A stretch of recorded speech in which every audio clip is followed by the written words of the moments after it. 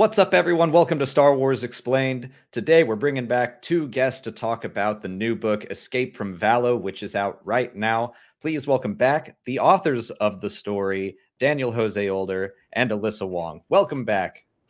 Hi. Hey, we're back.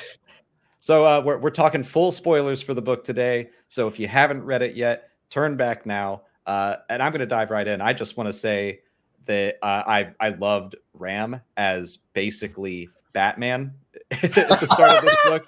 Right. I already love Ram. He is a standout character to me. But the gravelly voice, the Scarlet Skull, was so delightful to start off with. The other connection he has to Batman, now that you mention it, is that he is the dad that doesn't want to be a dad. You know? Mm-hmm. Oh yeah, he's got 3 Robins. He's got a whole bunch of Robins, exactly, just hatching out of eggs everywhere he turns, and he's like, "No, it's a war! Get back in your eggs, kitties!" much like Batman, and that's so true. But I think that's the ultimate challenge of kind of Jedi-ness is like, there's so much you want to do in the world, but you also have to take care of other people while you're doing it, no matter how rogue you want to be. Or maybe that's the path you walk away from it, like some other characters. But Ram is like, okay, we're doing this, so let's do this, but it's very stressful for him. Yeah.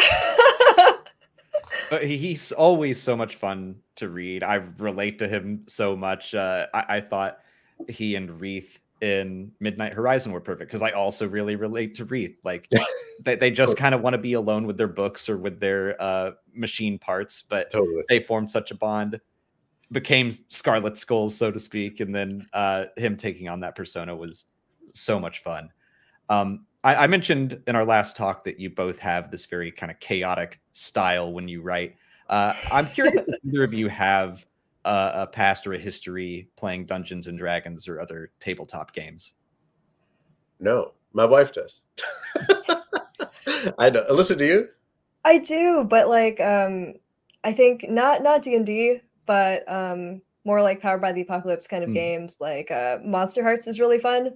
I feel like you have to have a really solid group for Monster Hearts, which is basically like what if a monster supernatural YA romance novel, and you're playing a bunch of teenagers who are all monsters.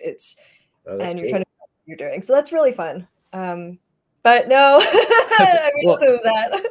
I asked because I'm fairly new to it. I've been playing for like 3 years, but my game master, he just tends to create storylines very similar to yours. So much to the point that V18, every time he pops up, I'm like, that's that thing. Like we basically have a sentient stove, for lack of a better word, that keeps getting upgraded with like jetpacks and weapons and stuff. And I'm like, yeah, that's V18. That's so funny.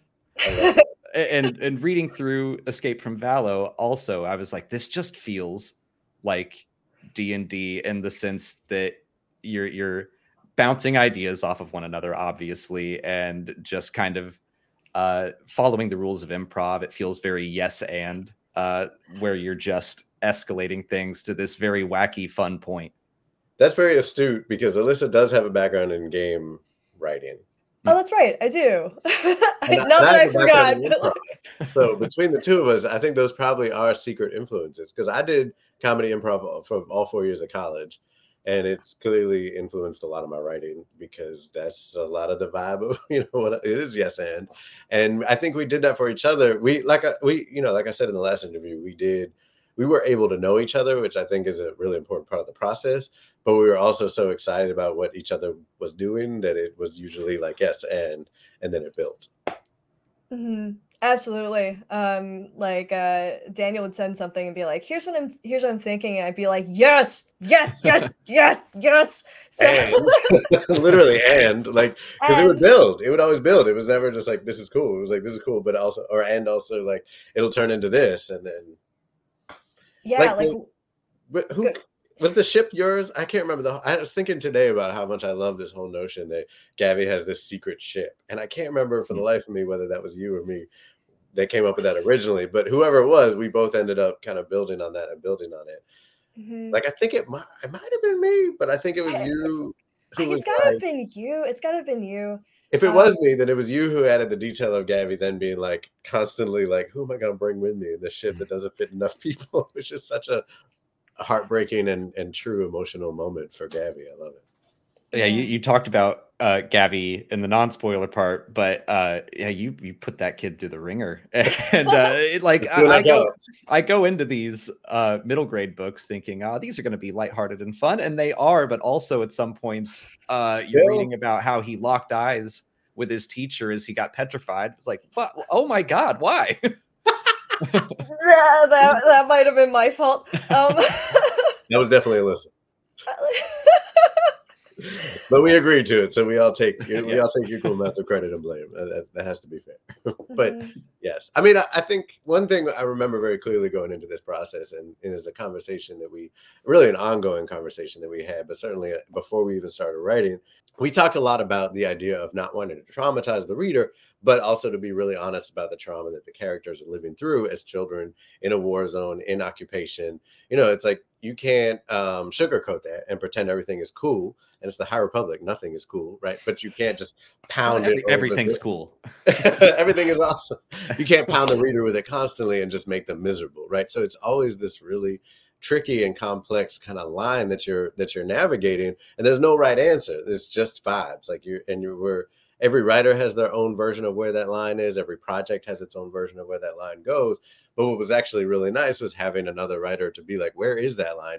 Did we cross it here? And it'll happen in one sentence, like you'll be towing that line and then suddenly you'll just slide over it. And it's hard because you need to hit that edge. You can't just constantly be cute and fuzzy, but you can't like hurt people, and that's, so all that to say is we were really cognizant of that from the very beginning and constantly throughout the process. Yeah. And I think like, we never write to hurt people, I feel like it's not, at least for me and for you, it's not like ever like an act of sadism. It's always like, again, how do you be true to what is happening in this character's like emotional state? Like, how does that impact their body? How does that impact the actions they take with the people around them and who they choose to be? And I think you see that in a lot of different ways in Escape from Valo. Like you see it in like the three younglings. You see it in Driggett, who's like just a normal non-Jedi kid who gets left behind in an occupied city. And you see it with Xyle, who has like a really tight, like supportive family, and how that helps give them like strength in this really, really rough, scary world. And if I can just add on to that, Sue, I love exactly what you just said. It's so true. And a lot of the conversation around kind of like dealing with heavier topics in children's books starts from the assumption that kids don't have trauma. And that's not true. That's not a reality. And I think we have to be very aware of that, both so that we don't, further traumatize them, but also, just as importantly, but often less mentioned, so that they have some representation of that on the page that can help them navigate it and be in conversation with it and have a language for it. Because so many people insist on writing, with this idea of a non-traumatized child in their head. And so what about all the, the rest of us? Like, I think it's really important to be able to be in conversation with kids about things they've gone through. The only way sometimes to do that is through story. Mm-hmm. And it can really help to have something where, like, especially if you're a child and you do have trauma and no one takes it seriously because they're like, oh, you're a kid, you can't. That's not possible. Mm-hmm. To have an example you can point to and be like, that's me. That happened to me. Right. And it's real because somebody else recognized it. I think that's really important. On the lighter side of relatability, I think Gavi and Kildo's relationship is probably the closest look we've had at young Jedi crushing on each other. We've heard about like Avar and Elzar and Stellan, but we haven't really seen someone going through it.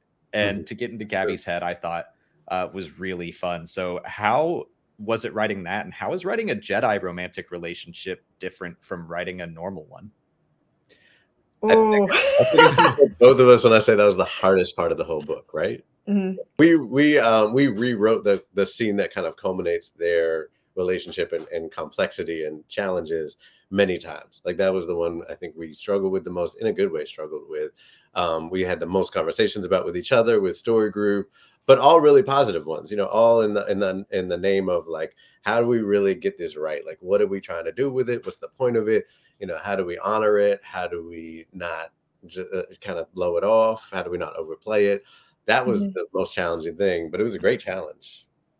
It was. I think we rewrote that scene at least 10 times. That's one of the ones that put to the point that I have no idea who wrote what. Yeah, no, I was reading that again and I was like, I don't remember what it's all, you know, that one feels like a very, very much like us scene, you know? I think that, you know, it's complicated. It's complicated. But it was really important to us that we never give the message that it wasn't okay to have those feelings, Right. even though they're Jedi, you know. I'm just like, it was really important for us to be able to be like, this is like a real thing. This is a true thing. And in some ways, I feel like Gabby is trying to decide between multiple loves of his life, and one of his constant forever love is the Force. So, and it is kind of like a, you know, why can't I have it all? But I think they're really sweet.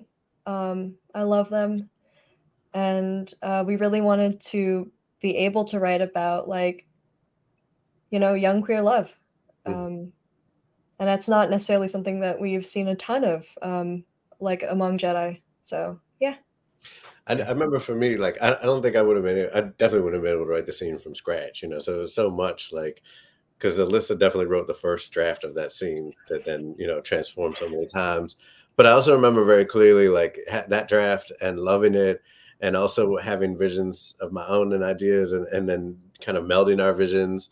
One thing for me that kind of clicked after many back and forths was the notion of the different kinds of love that we have for each other. And I love that Star Wars allows for that conversation to be so deep. But the notion of like two people loving each other face to face versus two people loving each other as they look out into the world side by side. Yeah. And how there is, you know, once you kind of have a more expansive understanding of love and even romance, like how that transforms this question of attachment, you know, and like, how do you care about someone, you know, that you're attached to, and how do you not be attached to them? And there's no this is the answer, but there is a, like, this is us committing to that process, and committing to the process also that we've, like, you know, given our lives to, and doing that together, you know, instead of being like, we cannot even admit that this is real, we must run in the opposite directions, or like, we're going to throw it all away for each other. Like, both of those have, in this particular situation, had their own forms of toxicity, you know, and danger. And we wanted to kind of like just let them kind of explore that without just cutting off every option at the root. I think this book and Race to Crash Point Tower both did a great job of exploring the difference between like possessive attachment and connection, which I think can be misconstrued in Star Wars a lot. But I thought I would have never guessed that took 10 drafts. It read Good. very clearly and very well. Yes.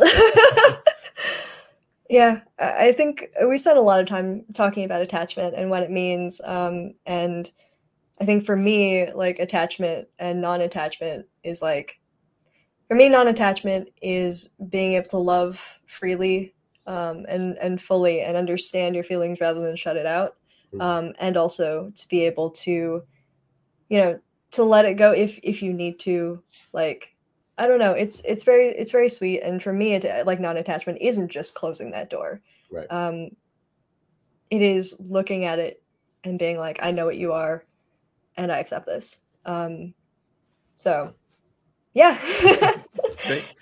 I think another aspect of the Jedi that I really liked seeing in this book was them as part of the community on Valo, especially in flashbacks. But, you know, in the prequels, we mostly see the Jedi centralized on Coruscant, not really out and part of the galaxy. But in this one, Gavi's waving to neighbors. His best friend is a non-Jedi that he goes and visits, and he's called like his Driggett's mother calls him her Jedi son. Stuff like that was just really fun and interesting to see. So how was it exploring that side of the Jedi? That's something I also feel really strongly about. I think that in order to serve a community, you have to be part of that community. You have to understand what's going on, and you have to know the people, or else you're just rolling in and you're like, hey, I don't know what your situation is. I'm just going to drop all these like sanctions on you. Bye. And I'm not about that. I think that as we were talking about what it means to like write Jedi on Valo who are like trying to save Valo, it seemed odd to not have like the people of Lanisa City in the story. And so we really wanted to push that forward and be able to like be able to feel that and be able to know them the way that we want to know these Jedi kids.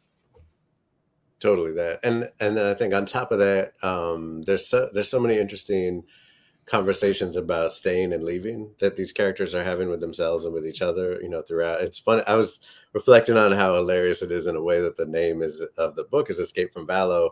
And the ultimate arc of one of our most important characters is to not escape from Valo, you know, and like how important that is that, you know, he really gets to this place where he's like, this is my home and my move right now is to stay. And, you know, not that there's a right or wrong answer, you know, each of them really has to find their path. But I love that we just have this opportunity to have both Jedi and non-Jedi, all of who consider Valo home, to deal with the really difficult and impossible choice of like, what do you do when you're under siege? And, you know, the place that you call home is no longer safe for you. And that there's just a lot of choices and they're all wrong and they're all right at the same time. And it's unfair, you know, and everyone suffers for it. But they also, you know, find their form of home no matter what. Speaking of potentially wrong choices, Driggett's trajectory completely surprised me. Oh, good. I couldn't think of a really thought-provoking question for this, so I'll just ask why? Why would you do that? Like it just, I was like, for sure she's gonna come back and help the kids, but nope. That's a great question. I hadn't even thought of that. I guess I knew from the beginning that she wouldn't. So maybe that. But you're right. It kind of looks that way, and then Alyssa. Yeah. Oh, my girl, my favorite, my baby girl. Yeah, I mean, speaking of attachment and non-attachment, I think there's that bit at the end where Driggett is using like the Jedi techniques of being like, I'm gonna focus on this thing and I'm gonna hold it and I'm gonna let it go. But that's like a really toxic form of like practicing non-attachment. She's like, I'm just gonna throw away everything that I've ever cared about so I can get this done, and that is dangerous. I think that for me, Driggett is a character who kind of represents the kids who are stuck in really awful situations and there is no good way out. And so I really wanted to make sure she was sympathetic, and that you can tell that she's trying to find a way to do the right thing in her own way, and that the pressure is just of trying to hold everyone together is just crushing her. So yeah, I mean, she makes a choice at the end. It's a really, really gnarly choice. And I think that we'll see where that takes her going forward. I love that arc so much too. And I think throughout the book, you see a lot of conversations about attachment also happening in the non-Jedi characters. And with Driggett particularly, there's a way that she's letting go, but it's rooted in holding on at the same time too. Like she's holding on so tight. And her kind of final moment compared to Gavi's they're so close together because they're best friends, and there's also like polarities apart. You know, Gavi really finds this place where he's like, this is what letting go means, and this is how I can let it make me better, you know, in so many ways. And Driggett is like, not, you know, and then Niv Drendow is like, I'm so attached to my dogs that I will murder everyone who gets near my dogs. And that's his arc, you know what I mean? And like, that's attachment. Like Niv Drendow is the epicenter of attachment embodied in one obnoxious teenager. And there he is. I don't know how you did it, but you did it again. Next question is about Niv Drendow. Do you think in another life he and Tep Tep would get along? Because they both seem to love monstrous animals. 100%. Absolutely. Yeah. Besties. I think they would be good friends. I think they'd be monster besties. You know, and Tep Tep's just a little ray of sunshine. I think she would just, you know, so bright, and she loves animals so much. I think they get along. Absolutely. She'd win him over. Yeah. I thought it was really interesting to see someone so attached and loving with the nameless. That was a fun introduction. I look forward to seeing where Niv Drindau and Drigget go in the High Republic adventures. We have not seen the last of either of them, and Dave Drenda, both of them really, but they've like just taken such a life of their own since writing this book. And I don't think either of us set out to write them as like characters that we were necessarily going to follow throughout the rest of phase 3, but they have popped up already in so many other things that I'm like trying to keep track of them as wild as they go in their different directions and similar directions and everything else. So that's been one of the true pleasures of this, is like just coming up with all these new characters, with Alyssa, and then seeing them grow and passing them on to other writers and everything else. So there's a lot ahead in store for our little friends and enemies. Oh yeah, no, 100%.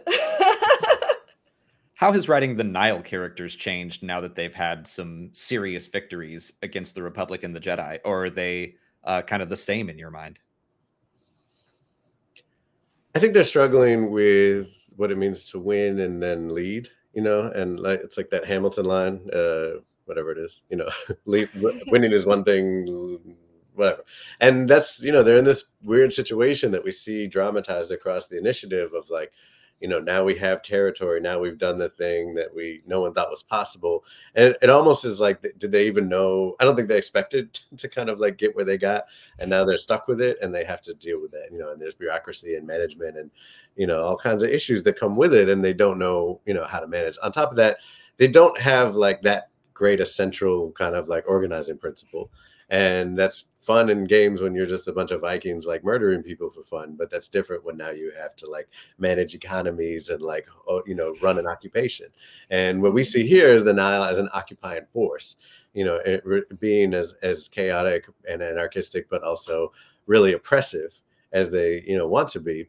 And so I think it's fun in a way and interesting, and also really challenging to see how our young people fight that and use the negligence of the Nile against them. You actually just reminded me of someone in our book club talked about the Nile and Markion as if they were the Joker from The Dark Knight, where he says, "I'm just a dog chasing cars. If I ever caught one, I don't know what I would do with it." That kind of feels like the Nile right now. Totally. And that's an interesting place for, I think, bad guys to be in, because while they have just won and they're at their moment of triumph, they're also totally out of their comfort zone. Mm-hmm. Vark Tarpaulin being like, I used to be a rock star and now I'm an administrator. What am I supposed to do with this? Exactly. He's so useless and mad about being useless, but he's like, this is my life now. The connections to The Rising Storm and Race to Crash Point Tower and Midnight Horizon were all great. I'm curious how the mission to reclaim the Innovator specifically came about. I feel like that might have been handed down from on high, actually. Not to totally, it wasn't it? I think so, it was. yeah. I think that was always just part of the book. Like part of an overarching. Might have even been someone totally else on the team at one point was like, we should bring the Innovator back or something. It might have been Mike. It was probably Mike. Mike is a brilliant story person, and he's often behind some of the coolest ideas in the High Republic. I don't think either of us thought of it, but I know we were both like, yeah, as soon as like, oh, it's an underwater like rescue operation to like pull this ship out. And then I love, to your point, I just love that tie-in aspect of it being like, here's the thing that happened. You don't have to read The Rising Storm to know that a ship was down during a battle. There's a ship. There was a battle. We talked plenty about the battle in that book, but you don't have to read any of it. It's just this idea that there's this underwater ship that's really symbolic and representative of the Republic and its triumph and its tragedy. And so it's almost like, of course, you got to bring that back. And then you got to, get the stuff that's on it. Yeah, I was just excited to write the Eviscerator. I thought that's a sick ship. It's so fun. Yeah. I love how much Ram loves it too. That was what I think my favorite scene to write is when Ram just is in his element, and he's already flown it once, and that was in a very desperate and urgent situation over the skies of Corellia, and he was figuring it out still, but now he's done it before. So when he gets into it again, I did a run on that first, and then as we were kind of coming up on the closing, finishing up stuff, I was like, let me take one more stab at this scene. And I really just like got to go in on it, and I had so much fun. Yeah, no, that's a beautiful scene. I love that one. Thank you. Well, I'm not expecting much of an answer from this next question, Right. but Mike Siglane's not here. He can't say anything. So what's next for each of you in the High Republic? Let's see. Can you talk about what you're doing? I don't think I can. Mike's gonna parachute in and be like, "No." We don't know when anything's being announced, so that makes it tricky. Yeah, but there's more ahead. Yeah, we're both working on some fun stuff, and I'm very excited for your stuff. I'm also very excited for my stuff. What I can tell you is that in the current arc of adventures where we're at right now, we're still trying to figure out where everybody is or if everybody is. And there's what we already know is that there is this big prison ship assault that's about to happen. And we know that Niv Drendow is part of that moment, as is Drigget. And so we're bringing in a lot of the threads from Escape from Valo that are starting to culminate once again. As you might have noticed, that very, very end of Escape from Valo kind of leads us into that moment to some degree with them, Niv, Drendow, and Drigget planning their next moves. So it's all very, very connected. I can't wait for people to see it. The art is incredible. I've been sending a lot of the art to Alyssa as it's coming in from Alyssa Ramboli, who's incredible. It's just been so cool to see these characters that we wrote now come to life on the page in visual form, including, no, I can't say that. But yeah, so much ahead. You'll see. Dun, dun, dun, dun, dun, dun, dun. Mm-hmm. Yeah, no, and Daniel and I talk about story stuff like every day. So what we make is definitely going to be a little bit like this, even when it's, you know, our own stuff. I almost feel like what's ahead is like Escape from Valo plus. You know what I mean? It's like it's its own thing by all means, absolutely. And I'll say this again, and I'll die on this hill. You don't have to read a lot. Most of the stuff you don't have to read the stuff that comes before it. Mm-hmm. It's just better if you do. But if you don't, that's fine. But like, if you've read Escape from Valo, so much of what's ahead is going to feel like bonus material on top of that, which it sounds like it's just bonus material. It's its own thing, but it's connected in really cool ways that you're going to enjoy. It really is. It's really cool. If you haven't, you're still going to, like, you know, there's no way you're going to read Niv Drendow and not immediately love and want to kill him. So we actually fell in love with Niv Drendow. Like, we were like, look at this guy, look at this loser. And then suddenly, like, the more we wrote him, the more we were like, oh, this is great. I love this guy. He just keeps losing no matter what he does. It's very charming and horrible in its own way. I love it. Well, that was way more than I was expecting to get from that answer. You danced around specifics, but you sufficiently teased everything. I'm very excited. Escape from Valo is out right now. I think by the time this comes out, Dr. Aphra has also ended, so you can check out the final issue. The High Republic Adventures Phase 3 is ongoing. All of that's out now, so go read it. But for now, where can people find you online? And what other stories would you recommend for Star Wars fans? DJ Older on Twitter, Daniel Jose 1 on Instagram, Daniel Jose Older on Substack. DanielJoseOlder.net is my website where all of this stuff can be found, including classes on writing that I teach and all my different books. So go there and find everything I've written and buy it. Yeah, I'm on Twitter at Crash Wong. My website is crashwong.net. And if you like Drigget Parse, read The Fisher Queen, which is a short story. It was my very first published short story. And it was nominated for like everything. Here we go. But yeah, that one's about the dark side of the mermaid fishing industry on the Mekong River. So yeah, go find it, go read it. It's fun, I guess. Well, great. Thank you both for taking some time out of your busy schedule to talk with us. And thank you all for watching, and may the Force be with you.